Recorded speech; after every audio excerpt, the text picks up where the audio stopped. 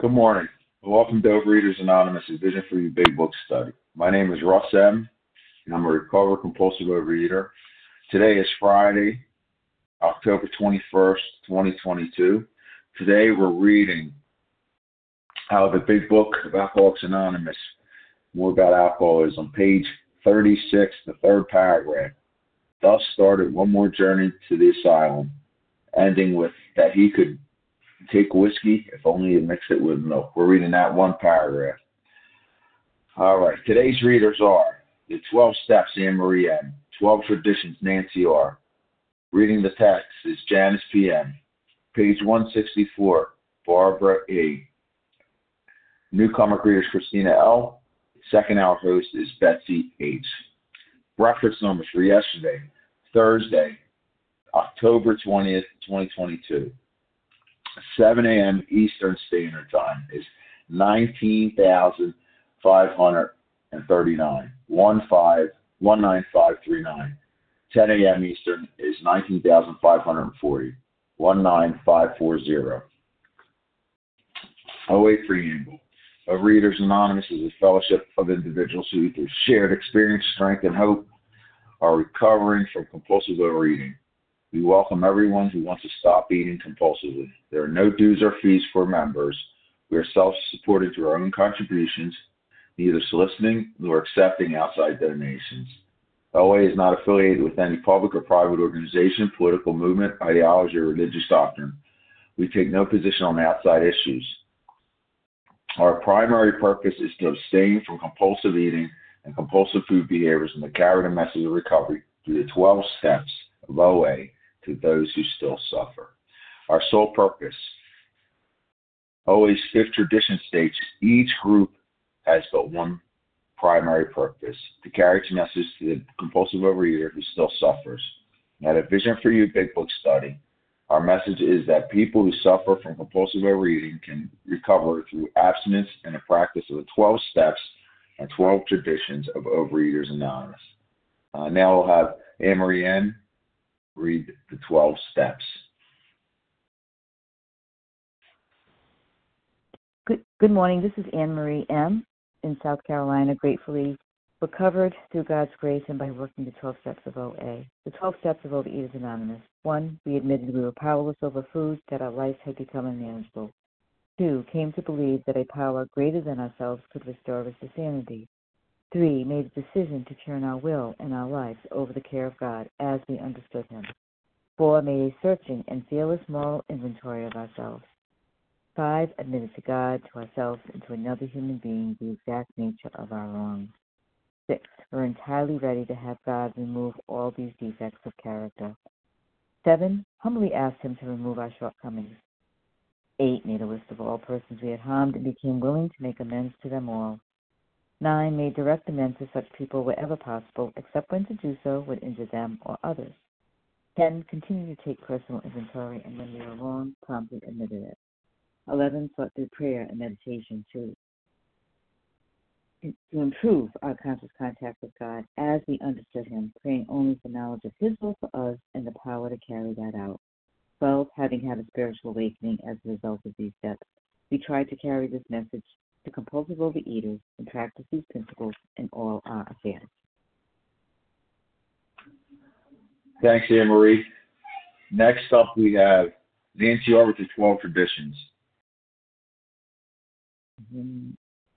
Thank you. Thank you so much, Russ M. Good morning, everyone. This is Nancy R., a compulsive overeater in New York. The 12 Traditions of Overeaters Anonymous. 1. Our common welfare should come first. Personal recovery depends upon OA unity. 2. For our group purpose, there is but one ultimate authority, a loving God, as He may express Himself in our group conscience. Our leaders are but trusted servants. They do not govern. 3. The only requirement for OA membership is a desire to stop eating compulsively. 4. Each group should be autonomous, except in matters affecting other groups or OA as a whole. 5.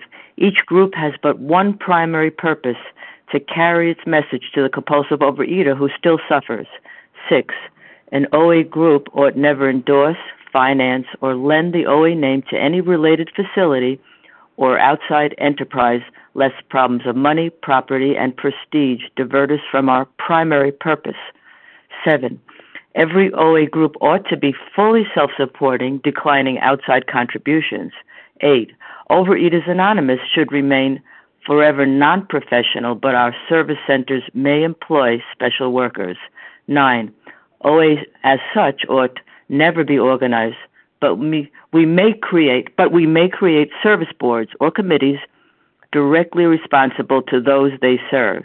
10. Overeaters Anonymous has no opinion on outside issues, hence the OA name ought never be drawn into public controversy. 11. Our public relations policy is based on attraction rather than promotion. We need always maintain personal anonymity at the level of press, radio, films, television, and other public media of communication. 12. Anonymity is the spiritual foundation of all these traditions, ever reminding us to place principles before personalities. Grateful to do this service. Thank you, and I pass. Thanks, Nance. Appreciate it. How our meeting works. Our meeting focuses on the directions for recovery described in the Big Book of Alcoholics Anonymous. We read a paragraph or two from the literature, then stop and share what was read. Anyone can share, but we ask that you keep your sharing to the topic and literature we are discussing,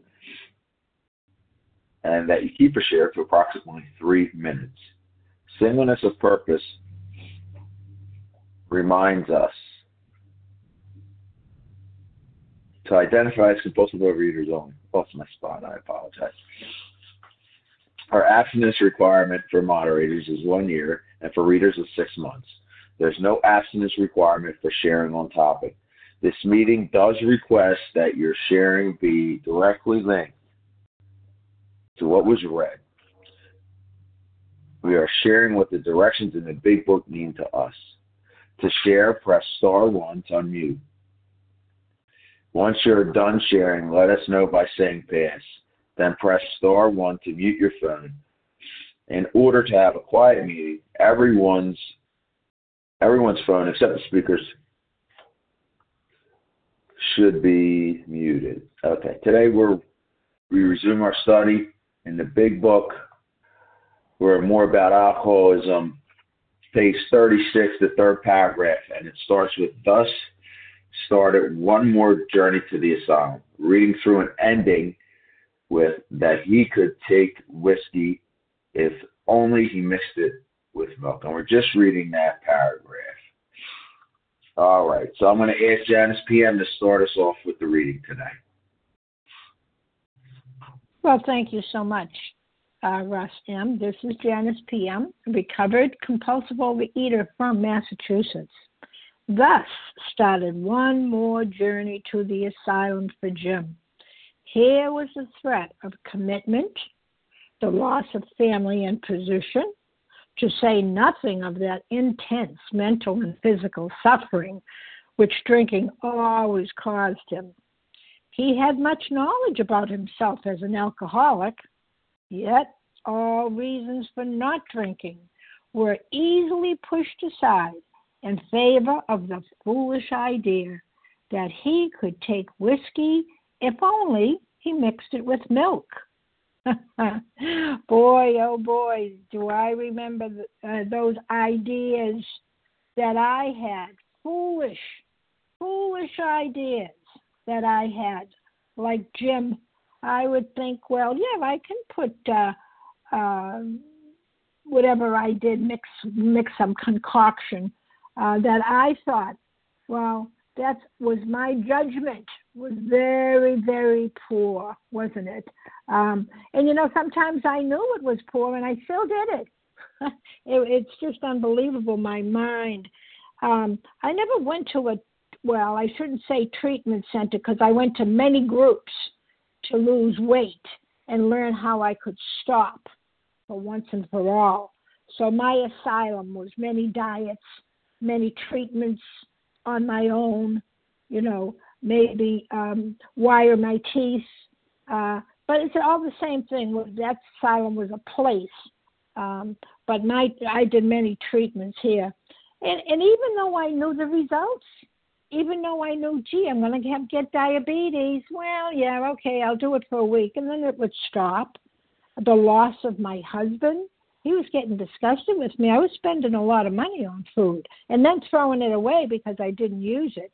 And but to say nothing of that torture that I had, did it anyway. See, did it anyway. The message of this paragraph, which we read and which I hear day after day, the message that I had much knowledge. I had a lot of knowledge about myself as a compulsive overeater, and then I came into OA, and like Jim, the knowledge of steps 1, 2, and 3. Oh, I got it now. I know the physical allergy. That's what it is. I can't eat until it's going to start craving, and but the mental obsession. I had all kinds of reasons, but you see, for not drinking, for not eating certain foods. But my mental obsession took over. Now, in favor of the foolish idea, my judgment. So with me, I can just summarize by saying, I have the thought. The thought comes into my head. Do I think about pausing and making a decision? No. Right away, I make the decision. That, okay, it seems like a good idea. And then I act upon it. So, you see, that's the process.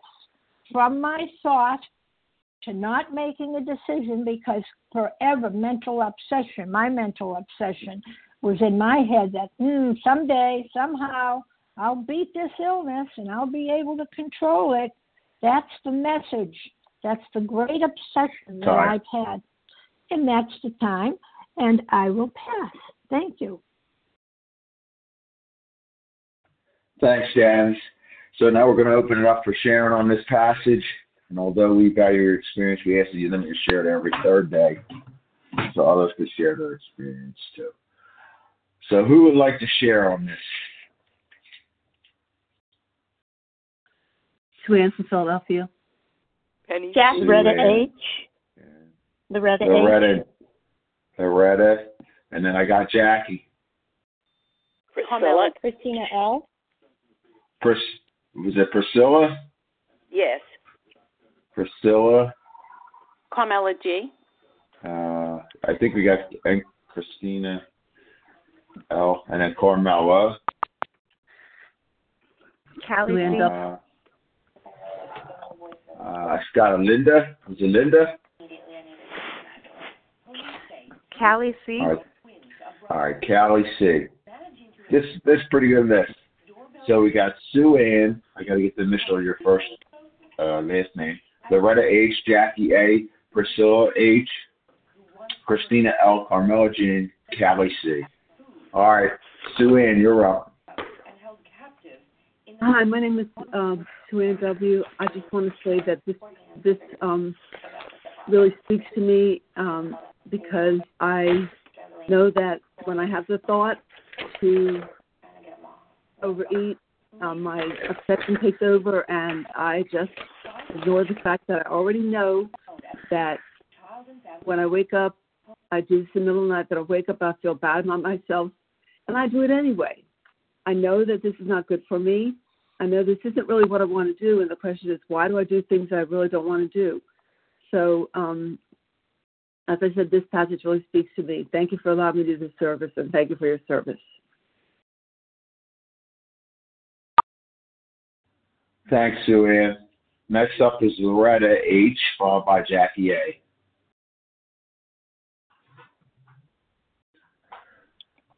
Thank you, Russ, and thank you, everybody on this line. Loretta H, recovered, who, along with my precious God, is saving my life. So on my last share, I said that this was Ralph F., and his story in the first edition is another prodigal story. And in the story, he actually, I told you last week I don't like milk, but he actually adds ice cream to a milkshake, and that's how he drinks it. And I'm like, oh my God, I did do that. And especially in my diet days, I used a lot of potions and concoctions, thinking that if I only did that, it wouldn't make me fat. And of course, that's the insanity. And I have a spiritual malady, not a food problem. And the insanity of it is that also I never went to, my company did send me to treatment in the 80s for anorexia because I was in OA. And I actually got very, very anorexic because I was not told I had a spiritual malady. I just was told I have a food problem. Today, with God's grace and mercy, my abstinence is spiritual. I know that's controversial. My food plan is a tool. I still, after 21 plus years, text my food so that I'm accountable and honest. It is a tool. It goes with the abstinence. Both of them have to be there. And so anyway, long story short, I have to always remember that my stinking thinking could get me here anytime because I'm only recovered for this 24 hours. And whoever got up the earliest is the most abstinent because it is a one day at a time program. So for today, I am recovered, never cured, in God's grace and mercy, and I don't take ice cream in my milkshakes. And with that, I pass. Thanks, Loretta. Next up is Jackie A., followed by Priscilla H.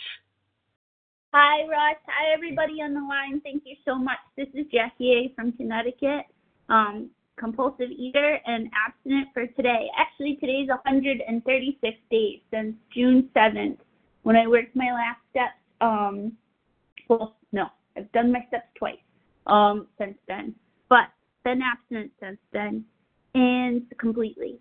So I like this because it talks about one more journey to the asylum.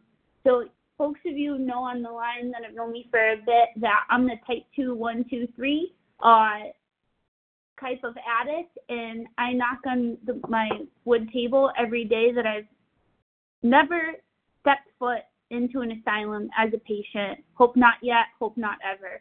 And so I look at that as like how the obligation / promises on page 88, like I don't want to be restless, irritable, discontent.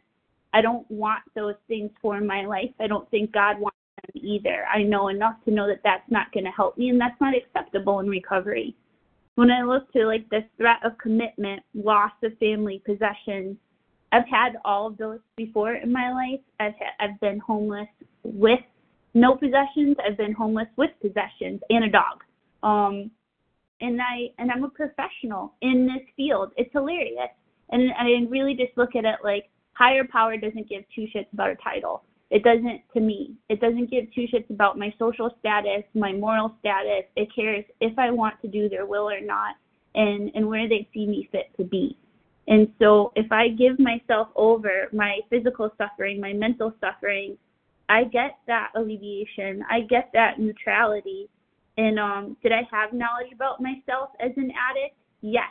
Did I care enough about to do something about it? No. No, I didn't. I didn't care enough at the time.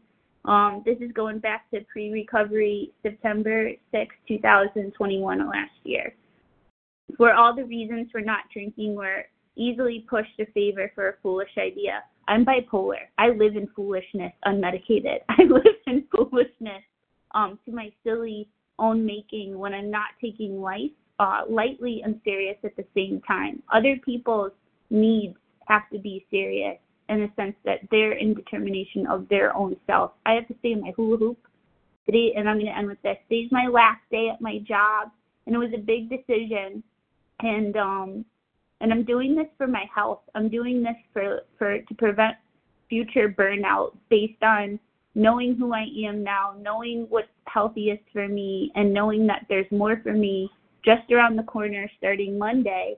And I would only know that if I was abstinent. I would only know that if I were in the steps and being truthful in my 10 steps. And with that, I pass. Thank you all for keeping me sober. Bye. Thanks, Jackie. Next up is Priscilla H., followed by Christina L.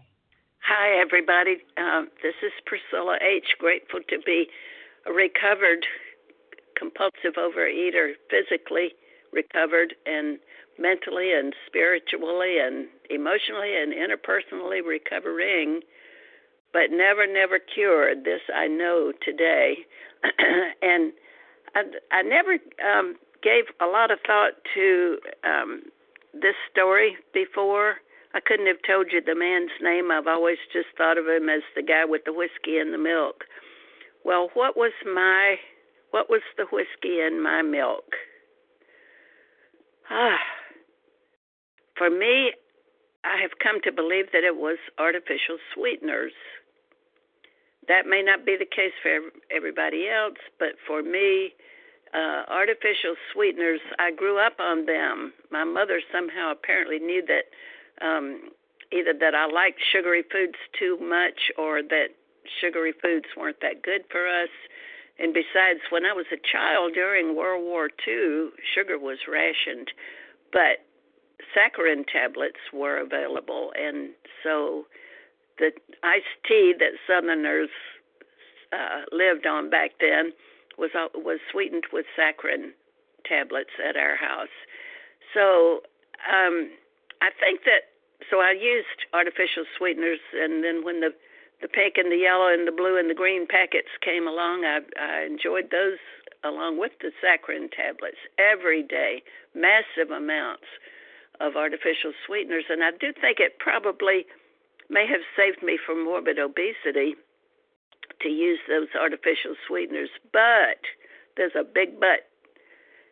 What it did was it kept my craving for sweet alive. Apparently the pleasure center in my brain where addiction happens doesn't really know the difference between sugar and artificial sweeteners. And so my use of those kept my addiction alive. And God said to me pretty recently through the words of another person, get rid of the artificial sweeteners. And so I did. And today the only thing that goes into my mouth that is sweet at all is fruit. And if it's sweet, I eat it and love it and enjoy it. But if it isn't the least bit sweet, I eat it anyway because that's what I was scheduled to eat today. So thanks for letting me share. I hope that speaks to somebody else who may have the same condition that I had about artificial sweeteners. Thanks for letting me share. With that, I'll pass.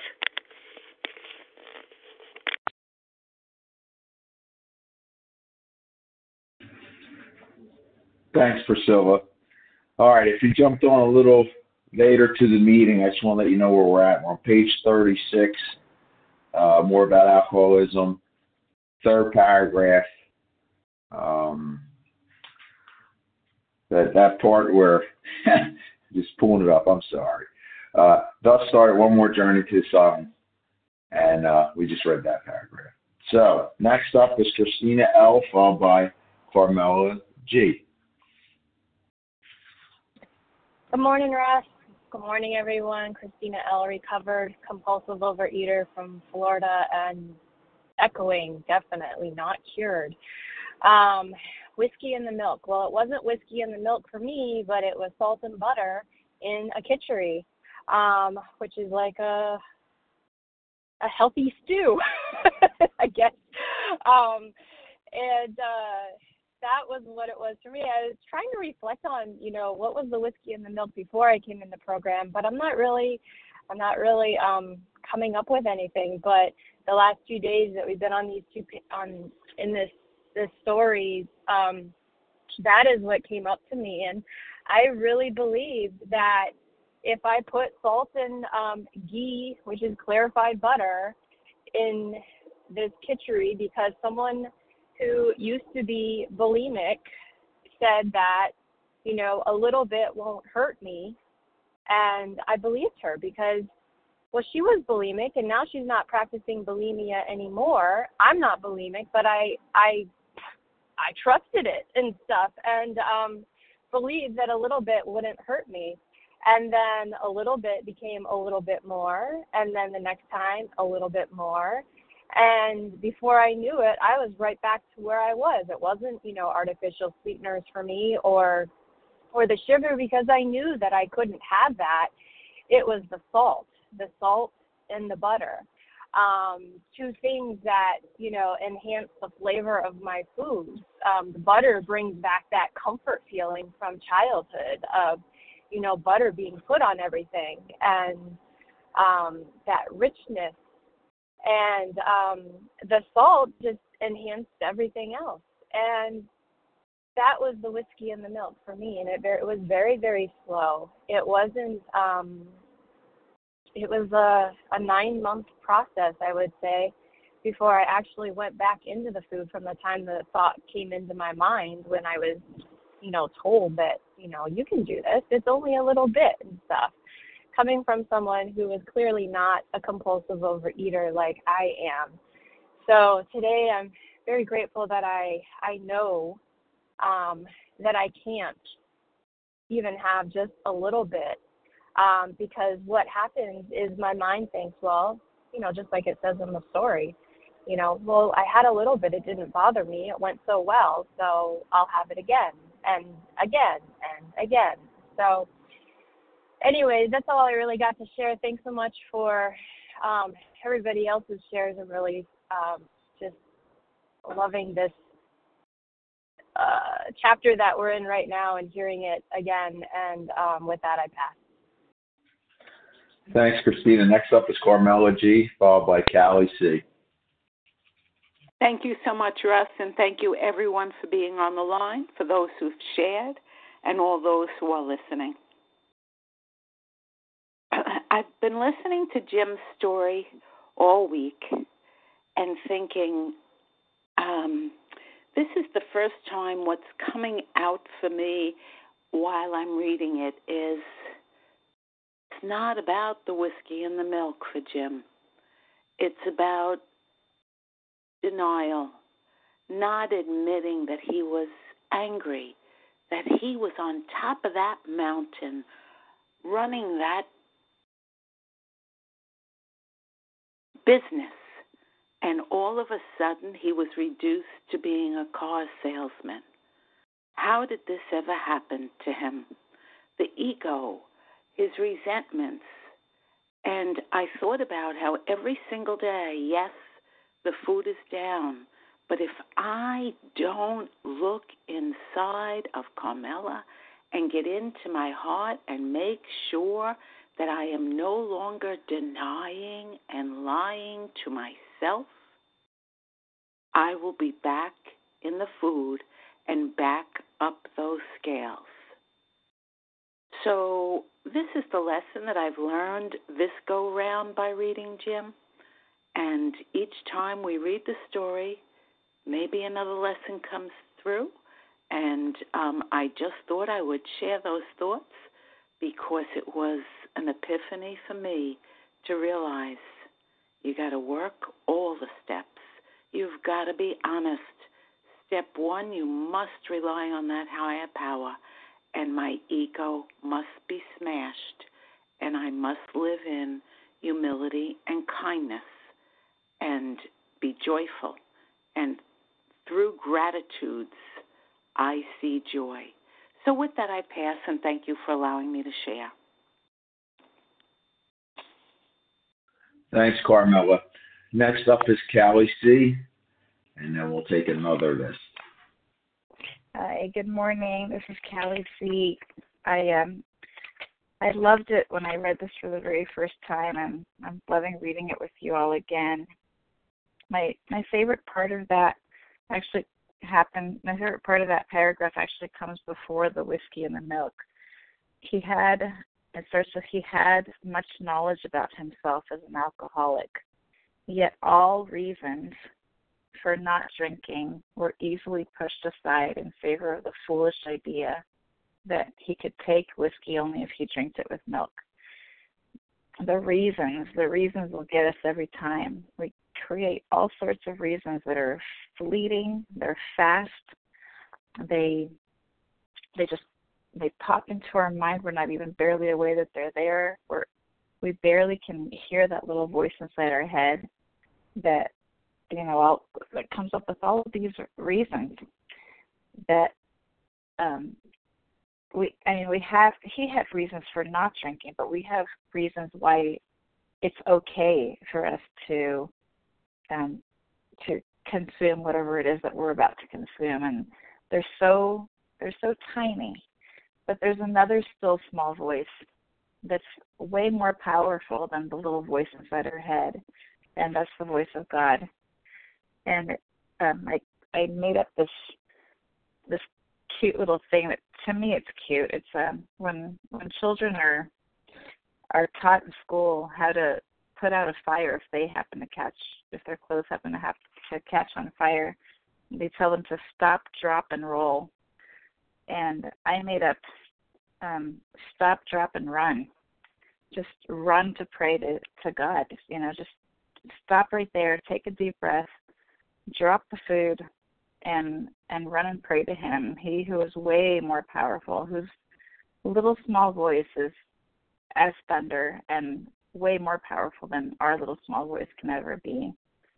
And whatever reasons our little small voice comes up with for pushing the sanity, those reasons aside, that can be overcome if we just pray.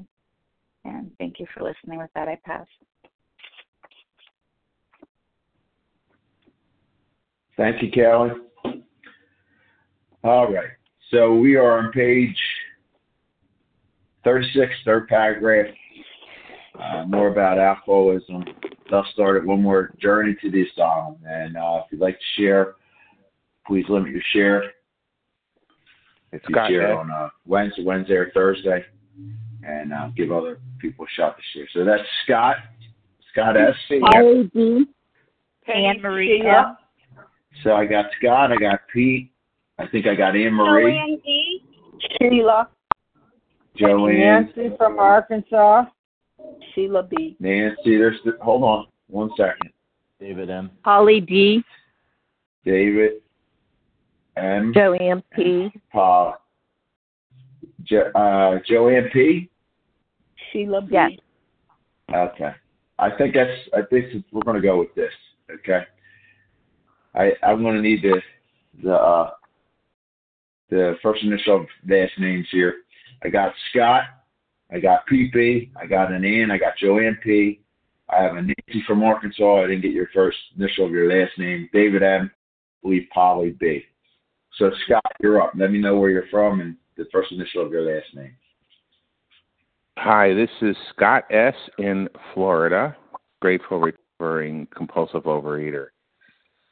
So I spent a lifetime dealing with food and diets where I was white-knuckling and trying not to eat this and trying not to put myself in front of this food. And I failed miserably every single time.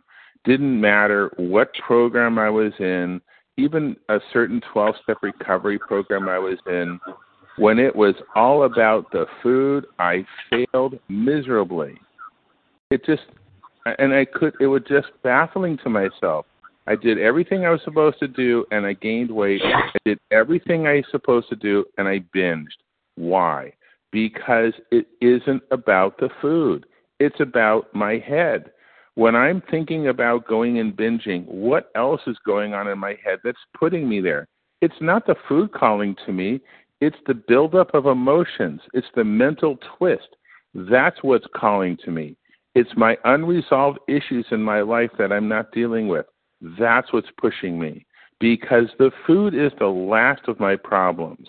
When my head isn't on straight, that's what's creating my addiction and pushing me to compulsively overeat. This program, this story, teaches me that unless I'm in fit spiritual condition, unless I have a higher power, and I've turned my will over to that higher power, and I'm working the steps, the food will get me every single time without fail. It will be relentless, and it will finally kill me. The only way I can get abstinence in this program where I have true recovery is to deal with my mental state, deal with my spiritual connection to a higher power. Then and only then can I be neutral around my food. Thank you for letting me share. Thanks, Scott. Next up is Pete B., followed by Ann. Thanks, Russ. My name's Pete. I spoke for Eater Recover today by God's grace and mercy. Thanks for taking the meeting. It's good to hear you in service. And this is, how lucky is Jim? Wow, he gets to have his character and his motivations assessed by all of us recovery experts, right? We get to break down Jim's approach to what his day was. He put himself out there. Good for him, right? Jim's story. The important thing here is, right? Jim's story, for anybody that may be sitting in one of these rooms, Jim's story is relevant because it's relatable. We can relate to the circumstance that Jim is in. But because it's relatable, that doesn't mean that we have figured out what Jim's motivations were based upon my experience or based upon the experience that those about me, tell me what the issues are. Right? We relate. We've never been Jim. We don't know what was going on with Jim. The very, very, very next paragraph is going to context what was going on here. It's going to talk about the lack of proportion or consideration about the significance of his illness. If the buildup of his emotions and his resentments and his fears or whatever his state of mind was significant at the time, well, he was separated from the power. He was preoccupied with that and minimized his condition and took a drink as mindlessly as somebody that doesn't have the condition would do. Right? All those other things, those are just excuses. Rationale, which ultimately led to picking up poison. No, there's no rationale. The book calls our condition phenomena, which means we know it exists. We don't know why it exists. Right? We have to stop this thinking that if we could only reconcile our past and only reconcile our present, that we're going to be okay. Well, Jim, it was reconciled. He was aware of it. And he was not okay because he had this fatal condition and he ingested the substance that caused the phenomenon of craving, which we cannot do under any and all conditions. Right? It wasn't because it wasn't because he didn't assemble a mental defense. There is no mental defense. We have but one hope, that is to be entirely abstinent, and to have a spiritual experience as a result of working these steps. Right? If Jim didn't pick up the milk, didn't pick up the drink, put the whiskey in the milk, he wouldn't have got the phenomenon of craving. He wouldn't have gone to the asylum. Thank you. Thanks, Pete. Next up, I believe it was Ann. I just didn't get the first initial of your last name. Hi, Russ. This is Anne Marie M. And okay. Go ahead. Thank you. Okay, this is Anne Marie M., recovered compulsive overeater. Through God's grace and working the 12 steps of OA, I'm just very grateful. What I got out of it was, I kind of lost my place here. I'm going to relate to Jim. He had knowledge. That's what got me. I had a lot of knowledge so many times. I've been through the steps, started with working the big book in OA in 2008. Got recovered in 2020, but it started in 1988. Started my first meeting in 1988. Started working the big book of Alcoholics Anonymous for OA in 2008, and then 2020. So I really had a lot of knowledge. By 2020, I had a lot of knowledge, but that did not help me at all. What was holding me back was being reliant on self, and it goes back to that paragraph where he says, "I had a few words with the boss. Nothing serious." For me, that was taking back my will and relying on self. Oh, it's nothing serious. I'm not going to deal with that. I'm recovered now. I don't need to do a 10-step. Do I need to pray about it? Hey, God, I got this, And that didn't work. I needed to, just like other people have said throughout this meeting, the feelings, the emotions that I didn't want to deal with, or that I did deal with, but I dealt with them by myself. God has put many human angels in my life, but I was not relying on them. I wasn't relying on God. I was relying on self, that I could handle it, and that was a big problem. It was the buildup of human emotions, the buildup of having a few words with the boss, so to say, and then not dealing with it. So that for me is what really came out in this paragraph for me is all the knowledge that I had that it didn't help. I have to work all the steps, and 10, 11, and 12 is 4 through 9 basically, and dealing with my character defects, getting being aware of what my part is in it. That's a big deal. And I'm so grateful that I can see that now. I do a lot less 10 steps than I've ever done before. I see what my I see what my part is in it. I ask God to help. I'll talk to somebody about it. I'm just so grateful for this program, for OA, and mostly for the Big Book of Alcoholics Anonymous. And I'll pass. Thanks. Perfect timing. All right, Anne-Marie, thank you. Next up is Joanne P., followed by Nancy from Arkansas.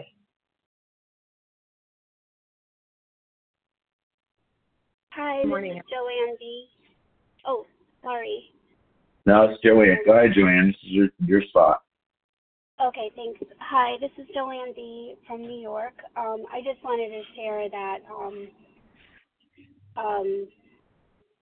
I think that for me, I relate to the fact that I know in the last paragraph is when the thought crossed his mind that putting some whiskey in the milk would be a good idea. And then once he started down,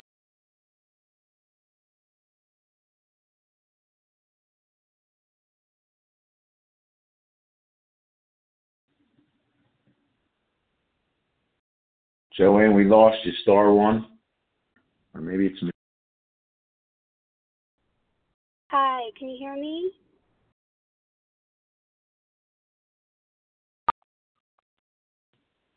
You there? All right. Hi, can you Go hear ahead. me? Yep, go ahead. So sorry. I'll just make it short. I just wanted to relate to the fact that fleeting thought that he had that crossed his mind. I relate to that. And when that fleeting thought that happened in the last paragraph of putting the whiskey in the milk, it just is an indication to me when I have a fleeting thought about food that I need to really look inward.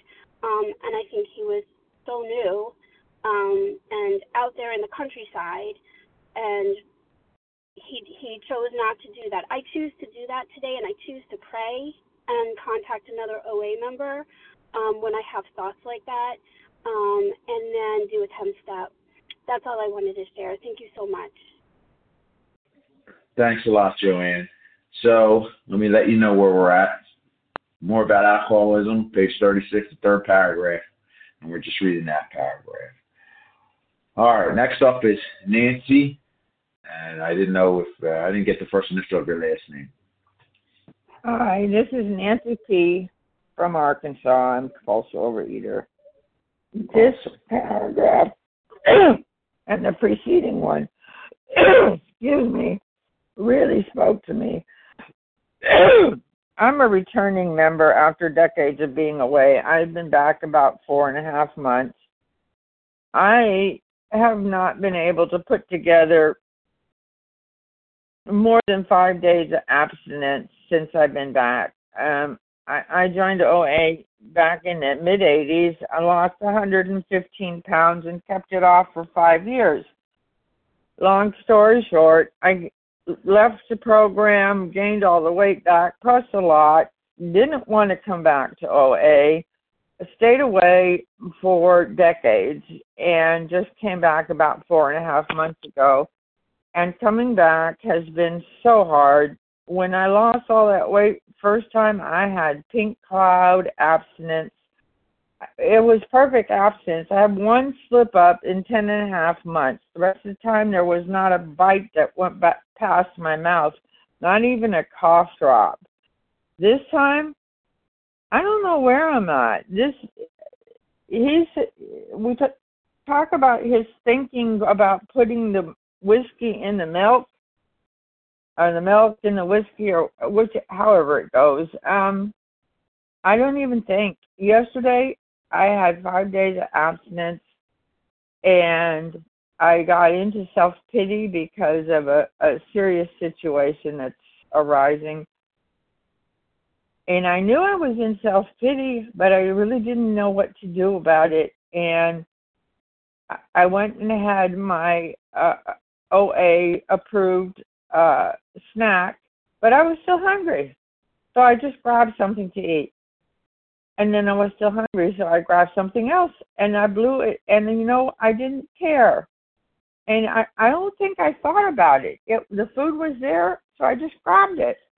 It was like a reaction more than a thought, a premeditated thought. It was just a reaction to the food being there, so I'm going to eat it. And it's very frustrating. I know I'm working with my sponsor. I know I have to separate things out so that I do have a thought before grabbing something. And if I can get that thought clear, then I can make a phone call or talk to my sponsor or do some writing. I'm working almost all the tools. I'm just struggling, and I really understand these paragraphs that they really spoke to me because, when you're in the food, you just don't care, and I didn't care. Time. Thank you for letting me share. Thank you, Nance. Next up is David M.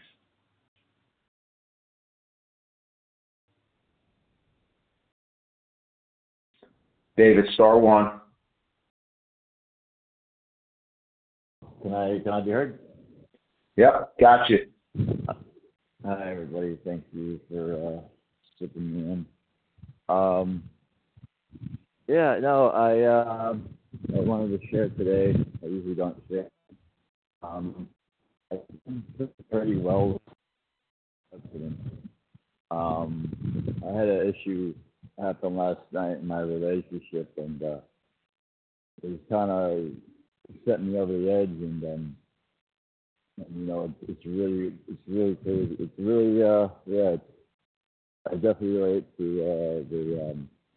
the whiskey, the milk, and the whiskey and the milk, and it's just definitely the twist of the mind, and it was my emotions that really led me to this almost like a meltdown, kind of this anger, just not knowing what to do with these emotions, and I had to face a choice that I really didn't want to do, and I was really I guess having a emotional tantrum over of a decision that I had to make, and I just didn't really want to make it, and I felt like I was forced to make it in a way I knew it was the right thing to do, but I didn't want to do it, and I just I didn't know how to deal with that, so I was just I had gone to the food,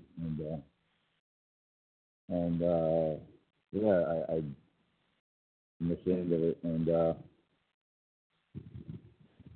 I feel horrible for it, and I have to start again, go to the steps, and start over and come back. Like my sponsor says, you fall forward, you fall, and you keep going. You won't stop. You keep getting up. And so anyway, that's it. That's all I'm gonna pass. I appreciate it.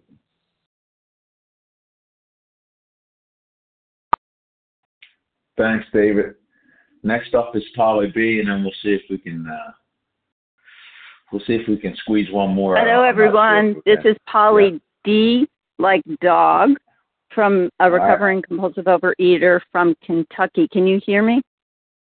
Yeah, we got you. Okay. Every day I listen to this meeting, and I usually share in the 8 o'clock hour. Every single day I get something I relate to. Every single day I gain deeper understanding into this condition of compulsive overeating and the solution. And the other day I had the experience, I love Jim's story like everyone else, and I relate to it. Someone said something about, for him, it was honey in tea. And I exclaimed aloud, "That's me!" Because in my first big book, which fell apart and I had to get another one, I had written in the margins, honey and tea, next to the whiskey and milk scene. And that's what I love. And the thing that drew me besides that to this paragraph is intense mental and physical suffering. I have felt intense mental and physical suffering over this affliction. But what the lie in my head will say is, you're not that bad. Why? And I always want to speak to the newcomer who's wondering if they qualify. If you had looked at me, weight going up and down within 5 pounds, 10 pounds, maybe 15 or 20 at the most, for years, for decades. Along with that, intense mental suffering, such that at one point I had a suicidal kind of cry for help and wound up in a hospital and ended up in the eating disorders unit. And yet I wasn't a bulimic, vomiting, many times a day. I didn't weigh 300 pounds. I wasn't anorexic to the point of, they were worried about whether I would live. But I related to the intense mental and physical suffering that we hear on these lines every single day. I belong here. Someone calls who I am a high bottom. I don't see it that way. For me, I would get so despairing over my cycles of binging and self-recrimination that I wanted to die. But if you looked at me, you'd say, yeah, she could stand to lose a little weight. I saw a picture recently from college years, and I was kind of shocked at, I looked fat. But now I don't even think about my weight. Stays the same. I go away. I'm not eating the same food. I travel for work. I come home. At some point, I weigh myself. My weight's the same thing, always the same thing, even with different food, the same thing. That's a huge blessing. But it's not the outside that matters. It's that my insides relate to your insides. Every day I identify in, I hear something, I learn something, I have something that I'm thinking about throughout the day. I write something down that someone says. And it doesn't matter whether we're 700 pounds or, as I said, anorexic or, bulimic. I was a bit of an exercise bulimic, I will say that. We relate. And I am so grateful for this program, for this meeting, and for all of you. Have a blessed and abstinent day, everybody. Thanks, Polly. You're going to be our last year. And we thank everyone who shared, everyone who did service on this meeting. Please join us for a second unrecorded hour of study immediately following closing. So today's share ID, Friday, October 21st, 2022, 7 a.m. meeting, 19,542. That's 19542. All right. We will now close the reading with a reading from the book, with a reading from the Big Book on page 164, followed by a Serenity Prayer. Will Barbara E. please read A Vision for You? Our book is meant to be suggestive only. Good morning, everyone. A Vision for You Our book is meant to be suggestive only. We realize we know only a little. God will constantly disclose more to you and to us. Ask Him in your morning meditation what you can do each day for the man who is still sick. The answers will come if your own house is in order. But obviously, you cannot transmit something you haven't got. See to it that your relationship with Him is right, and great events will come to pass for you and countless others. This is the great fact for us. Abandon yourself to God as you understand God. Admit your faults to Him and to your fellows. Clear away the wreckage of your past. Give freely of what you find and join us. We shall be with you in the fellowship of the Spirit, and you will surely meet some of us as you trudge the road of happy destiny. May God bless you and keep you until then.